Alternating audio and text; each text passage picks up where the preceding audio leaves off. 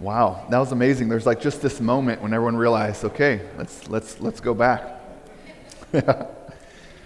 Well, I am delighted to be here with you this morning. And yes, happy Mother's Day to all of you mothers out there.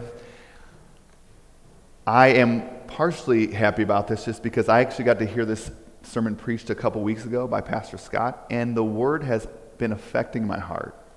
It's such a powerful message. So we're in the book of Colossians, and one of the things I love about Colossians is it holds up the supremacy of Christ.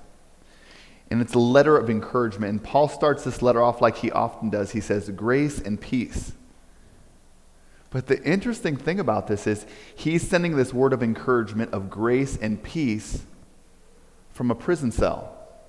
I mean, I often think about doing prison ministry, going into the prison in order to encourage those who are in there, isolated and alone, to bring a word of encouragement. But Paul has something. He has something unique because he's writing a letter of encouragement out of prison. Sending letters of encouragement out from prison. And why is that? What does he have? Well, the Apostle Paul has the supreme good. And that's what this letter focuses on. The supreme good in the world is Jesus Christ. And when you have the supreme good, you can write letters of encouragement from within a dark place in life.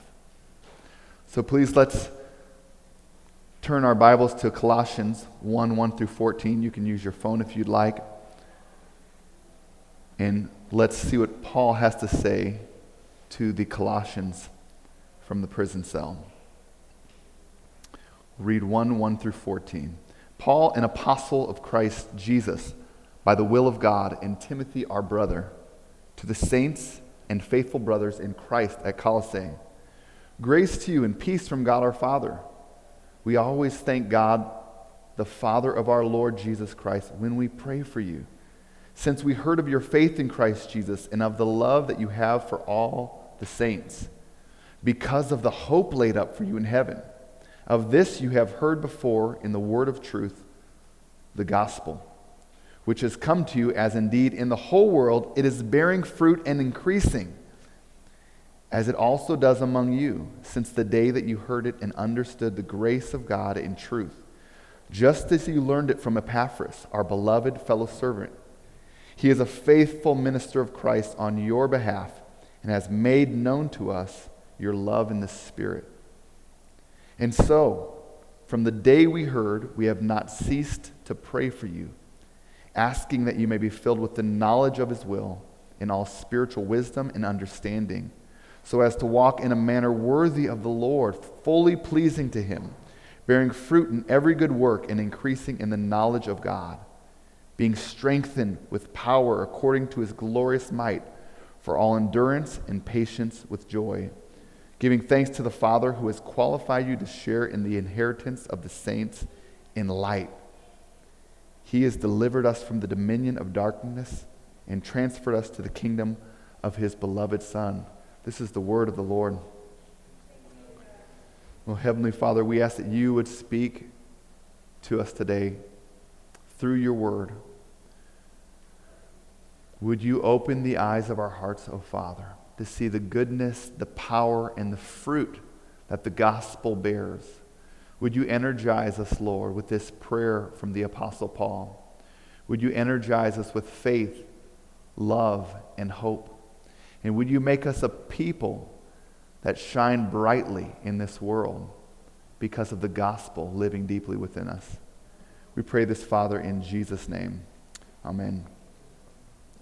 So just about a year ago, a man named Josh Swain from Tucson, Arizona, noticed as he was going through his Facebook account that there are a lot of Josh Swains out there.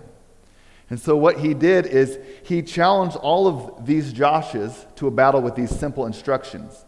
Precisely 4/24/2021, 12 p.m., meet at these coordinates. He wrote sharing coordinates for Lincoln, Nebraska. We fight. Whoever wins gets to keep the name. Everyone else has to change their name. You have a year to prepare. Good luck. So guess what? It's just been about a year, and this battle just went down in Lincoln, Nebraska. Exactly 1 year after that Facebook message, People named Josh from around the country actually showed up and descended on this park, battling one another with pool noodles. The original Josh Swain who sent the message is an Arizonan. And in the end, the battle was for the supremacy of the name Josh. Who is the true Josh Swain? And there's a little irony in this because we know the English word Joshua is Jesus. It's Jesus, which means the Lord saves. Only the Lord saves. So there's a lot of irony in this story. And we love that because Christ is supreme. But we often resist authority resist supremacy when it's connected to authority. We're afraid that having a supreme leader, a supreme power, a supreme truth will actually squelch our creativity, our autonomy, our ability to be fruitful. But we know that in the end, in order to be fruitful, you have to submit to the supreme authority. So to flourish as an instrumentalist, you have to listen to the teacher. If you want to be a great basketball player, you have to listen to your coach. To resist that authority, say, I'm going to do it my own way, that's actually the thing that limits us in flourishing. So the message of a Colossians in a nutshell is this, that Christ is supreme, and whoever comes under his lordship will flourish. Whoever comes under his supremacy, his lordship, that person will flourish. This letter is composed of, this portion of the letter is composed of an introduction. Paul gives thanks for the Colossians, and then he offers a prayer. After giving thanks for the health of this church, he prays that they would abound by increasing in knowledge and power. So let's look at this prayer that he offers. Actually, let's look at the thanksgiving first that he offers. There's a lot of letters that Paul writes out there, and he's often challenging the church. But in this letter, there's a different tone. He's encouraging this church. He's identifying something good in this young fledgling church that Epaphras has started. What is it that he's encouraging? In verse 5 it says, you have heard before in the word of truth the gospel. He's recognizing that this church has received the implanted word of the gospel. They've found the supreme thing, the gospel. And he's saying to the Colossians, yes, you've got it. The word of truth, the gospel. But what are these markers? How's he identifying that they have the gospel? A word's been sent to him by Epaphras, and he says this, that this church has abounded in faith, love, and hope. You can read in verse 4, since we have heard of your faith in Christ Jesus, the love that you have for all the saints, and the hope laid up for you in heaven, the Colossian church is on their way. He sees that they're on their way. Faith, love, and hope are the indicators that this church has the gospel. They have the supreme thing that causes us to flourish and to be fruitful. These are the foundations of the Christian life. Faith and love rooted on hope. Hope that Christ has secured for us eternal life in heaven. But we often evaluate healthy community in a much different way. I mean, if you look at Instagram, you'll see, how do you recognize if a church is flourishing when you use social media or Instagram? You're looking for particular things. How dynamic is the speaker? How beautiful is the building? What coffee do they serve? Because if they're serving Starbucks, I'm not interested. How can you know if a community is healthy? Is it a huge following? How's the website look? Is it a beautiful building? Is the music great? Well, those things are all good things. And we don't want to ask Rob to sing off key in order to be more of an authentic community. So it's not having these things, but what it is, it's what's underneath all of this.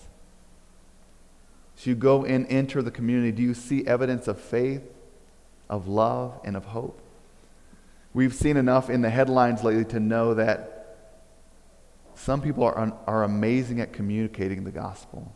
They're amazing at building these beautiful, flourishing ministries and organizations, but underneath it's decaying and it's rotting. And Paul is saying to the Colossians, yes, I give thanks for you, because what I see is faith, love, and hope, the real substance of a flourishing community, the real substance of a flourishing friendship community. And if you want to evaluate what is the basis of this community, like, is it faith, love, and hope? Anything else will disappoint. Anything else is just a facade of flourishing. So how is your current vision of community contrasting with this vision of community? What are you currently looking for? What are you looking to in order to flourish? What are you looking to for vitality? What's underneath those things? Paul says, Colossians, you have it, and I give thanks to God for you because you have what matters most. You have faith in Jesus Christ. I'm seeing love demonstrated amongst you. And you have hope. Your joy, your hope, your confidence is set on not what you have on this earth, but what is to come. Secondly, we see Paul bringing a prayer. And I think there's something interesting about this. He's commending them, but he doesn't just stop there and say, hey, that's enough. I'm just going to congratulate you guys. You guys are good. You're a healthy church. Awesome. See you guys later. He's like, no, I'm going to pour fuel on that flame. I have a prayer for you, and I'm going to pray for what you have to increase even more. I mean, what gardener, when he goes out and sees, oh man, my garden is doing wonderful, says, okay, I'm going to take a break for a couple months now. I'm just going to turn off the irrigation. I'm going to stop giving my fertilizer. I'm going to stop tending to the weeds. No, he's like, I'm going to jump on this. I'm going to add fuel to the flame. I'm going to pray a prayer of increasing vitality. So you look through this whole letter, you see words like increasing, you see all, you see more and more, you see lots of words that say, let's be vital. The Christian life should be effervescent. So Paul relates this healthy church by pouring fuel to the flame. And one of the things he does in order to add fuel to that flame is he prays for increasing knowledge for these Colossians. So Paul sees that gospel flame, and he knows that trials are coming. Obviously, he's writing from prison. He knows that the Christian life isn't easy. So he's asking, Lord, would you give them even more knowledge, increase their knowledge, Lord, that they could continue to be vital as obstacles come their way. Verse 9 says, and so from the day we heard, we have not ceased to pray for you, asking that you may be filled with the knowledge of his will and all spiritual wisdom and understanding. So the church needs growing knowledge and understanding to navigate future problems. So how do we get that knowledge? Well, ultimately, knowledge is a person. Knowledge is personified in Jesus Christ. You can even think of the time he's speaking to Pilate and he says, I am the truth. I'm truth embodied. I think sometimes we get it twisted and we think of Jesus as an INFP, kind of just poet who just says nice things. He's a counselor. But Jesus is a brilliant genius. As we read on in Colossians, it says that it was by his word that the world was created. Jesus is the creator. He was the one early up there in Genesis 1 speaking the world into existence. He's a brilliant mind. He's all knowledge. He's all understanding. He's wisdom embodied. If you have the person of Christ, you have knowledge. You have wisdom.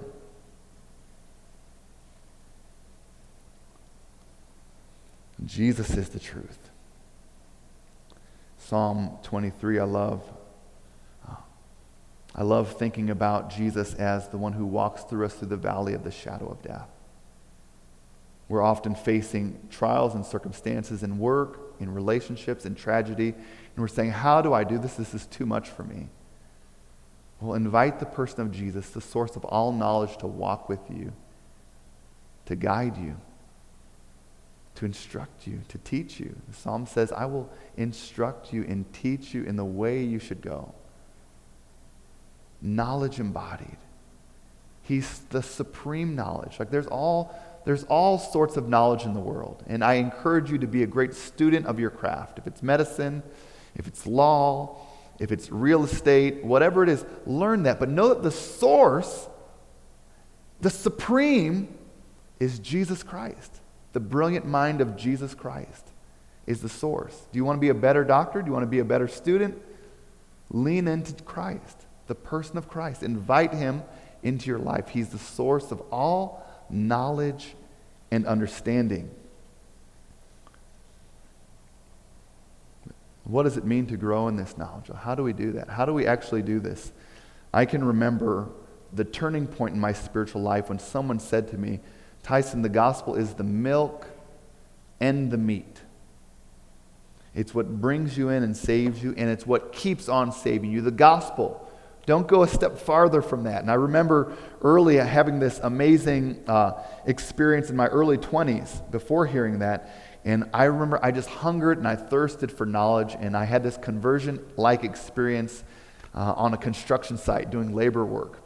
And I was just transformed, and I had this insatiable hunger to know more about God, know more about Jesus, know more about the Word. And I'd play these old radio stations that would play sermons all day. So you can just imagine the contrast on a construction site, listening to James Vernon McGee or whoever I could find preaching the Word of God 8 hours a day, contrasted with ZZ Top and AC/DC and the other construction, other parts of the construction site. But I was so hungry. I wanted more. Give me more of the knowledge of Christ. But as time went on, I thought, how do I deepen in this? And I began going to conferences to get prophetic words from people. And I began reading books that would talk about secret codes in the Bible that you could find if you just looked in the right places or interpreted it correctly. But in the end, I didn't grow deeper through these things. It was that day when my father-in-law looked in my eyes and said, like I said a minute ago, the gospel is the milk and it's the meat. You don't move past this, you just deepen in it. Think about the gospel as the ocean, and when you're saved, you step on the blue water on the shores of the beach.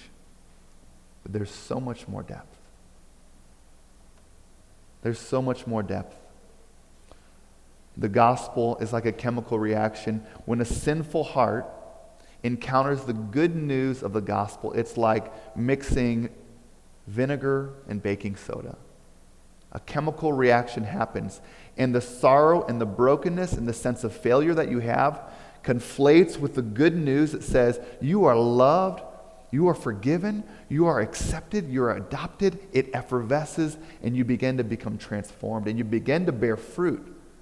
You begin to flow in this love, hope. You begin to grow in these fruits that Paul spoke of. Faith, love, and hope. You can see an example of this in the Bible when Jesus encounters Nicodemus. Like Nicodemus is one of the social elites. He's a religious elite. He's a brilliant mind, but he seeks Jesus under the cover of nighttime. I don't think he wants anyone to know that he's lacking any knowledge, but he seeks Jesus and he begins to ask him questions. We know that you're from God, teacher, but help me understand, grow my knowledge. And ultimately what Jesus does is he tells him, I'm the answer. I'm truth embodied. And you need the Holy Spirit to illuminate this in you. Jesus tells him, just as Moses was lifted up, just as Moses lifted up the serpent in the wilderness, so must the Son of Man be lifted up. He tells him the gospel. Christ crucified, raised from the dead. That's the deep knowledge, Nicodemus. That's the deeper stuff you're looking for. So when you have the person of Christ, you have ultimate knowledge with you. Jesus is Emmanuel. You have ultimate knowledge wherever you go, in the workplace, in your relationships, and everything you do. I encourage you and I commend to you, get knowledge, get Christ. So many of us, we're wrestling as humans. We're trying to figure out what the right decision to make is. Well, what's the school I should go to? Who should I marry? Should it be him or should it be him? Should it be her? Should it be her? Who should I... Help me understand, Lord. I need increased understanding. I need increased... What decision do I make in this job conflict I'm involved in? Well, Paul is commending the Colossians. You need this knowledge. Christ and Christ crucified. You need the person of Christ. And when you have the person of Christ, there is a freedom that comes. And if you're seeking after a godly spouse, make a decision within community and you have freedom to choose. Get Christ first, and there's so much freedom. I used to wonder, like, should I move here or should I move there? Where's the magical door, God? And what the Apostle Paul would say, it's not a magic door, it's Christ. Whatever college you go to, go with Christ. Whatever godly person you pick to marry, go and marry them with Christ. Whatever career or vocation you choose, go into that career and vocation as a beacon of gospel life in your industry. Jesus is the way, he's the truth, and he's the life. The second thing Paul prays for these Colossians is for power. He says, being strengthened with all power according to his glorious might, for all endurance, patience, and joy. So power is what gets us through the difficulty. It gives us endurance. It gives us longevity. But you notice what it says. It says, according to his glorious might. So the source of power, once again, it's not looking within. Let me just pull up my bootstraps and make this happen. It's looking to him. Like I said earlier, when a person, sinful nature, conflates with the gospel, it's like vinegar and baking soda. There's a chemical reaction when you bring your brokenness to his strength. When you bring your anger and hatred and frustration to his love, tenderness, and kindness, it transforms you. And Paul says that the gospel is doing this all over the world. It's happening all over the known world. The gospel is transforming. The gospel is the power for life. But we have all kinds of competing powers, don't we? What's your method for making it through a difficult situation? Is it changing your appearance, wearing nicer clothes? Is it an Instagram filter? Is it making more money? Is it proving that you're a man through your work, being a workaholic? What's your source of power? Once again, the source of power is a person. His name is Jesus Christ. And the best way to come to him is to come to him with your weakness. Because he actually says it's in our weakness that we're made strong. Paul says in 1 Corinthians 12:9, he says, but he said to me, my grace is sufficient for you, for my power is made perfect, not in spite of your weakness, but in your weakness. Therefore, I will boast all the more gladly of my weakness, so that the power of Christ may rest upon me. Where are you feeling weak today? Highlight that and bring that before the person of Christ. Lord, I feel tremendously weak. My knees are knocking. And I bring this to you. I bring my weakness to you. I bring my failures to you. I bring my longings to you. I bring my inadequacy to you. It's right where he wants you. It's right when you're in a place of power. So power and strength means fruitfulness. We're often trying to be fruitful through our works and our deeds. We're thinking, if I do this enough, then I'll have worth and I'll have value. But this fruitfulness that Paul is commending the Colossians for, it's coming from them getting the horse before the cart. You have the gospel, and the gospel fuels a life of fruitfulness. And there's an illustration I heard from Scott recently, and he talks about being in the South. And if any of you have ever traveled in the South, you'll know about a plant called kudzu. And it's a plant that came from Japan that people brought over here to stop erosion. They planted it, and it grows immensely quick. And so what you'll notice if you go in the South now, you'll see kudzu has gone far and beyond what they thought it could do. I remember as we drove to Florida for our trip in the summertime with my family, I would see a whole forest covered in kudzu. If there's a light pole, the light pole will be, you can't see the pole with a visible eye, it's just all kudzu.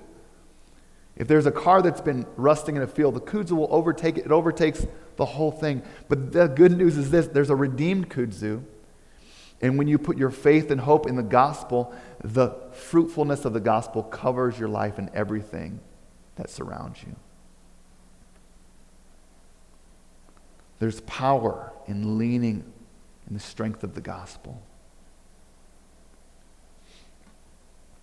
So the gospel says this. Let's think about contrasting gospel and religion. The gospel says, I'm accepted, therefore I obey. Religion says, I obey in order to be accepted.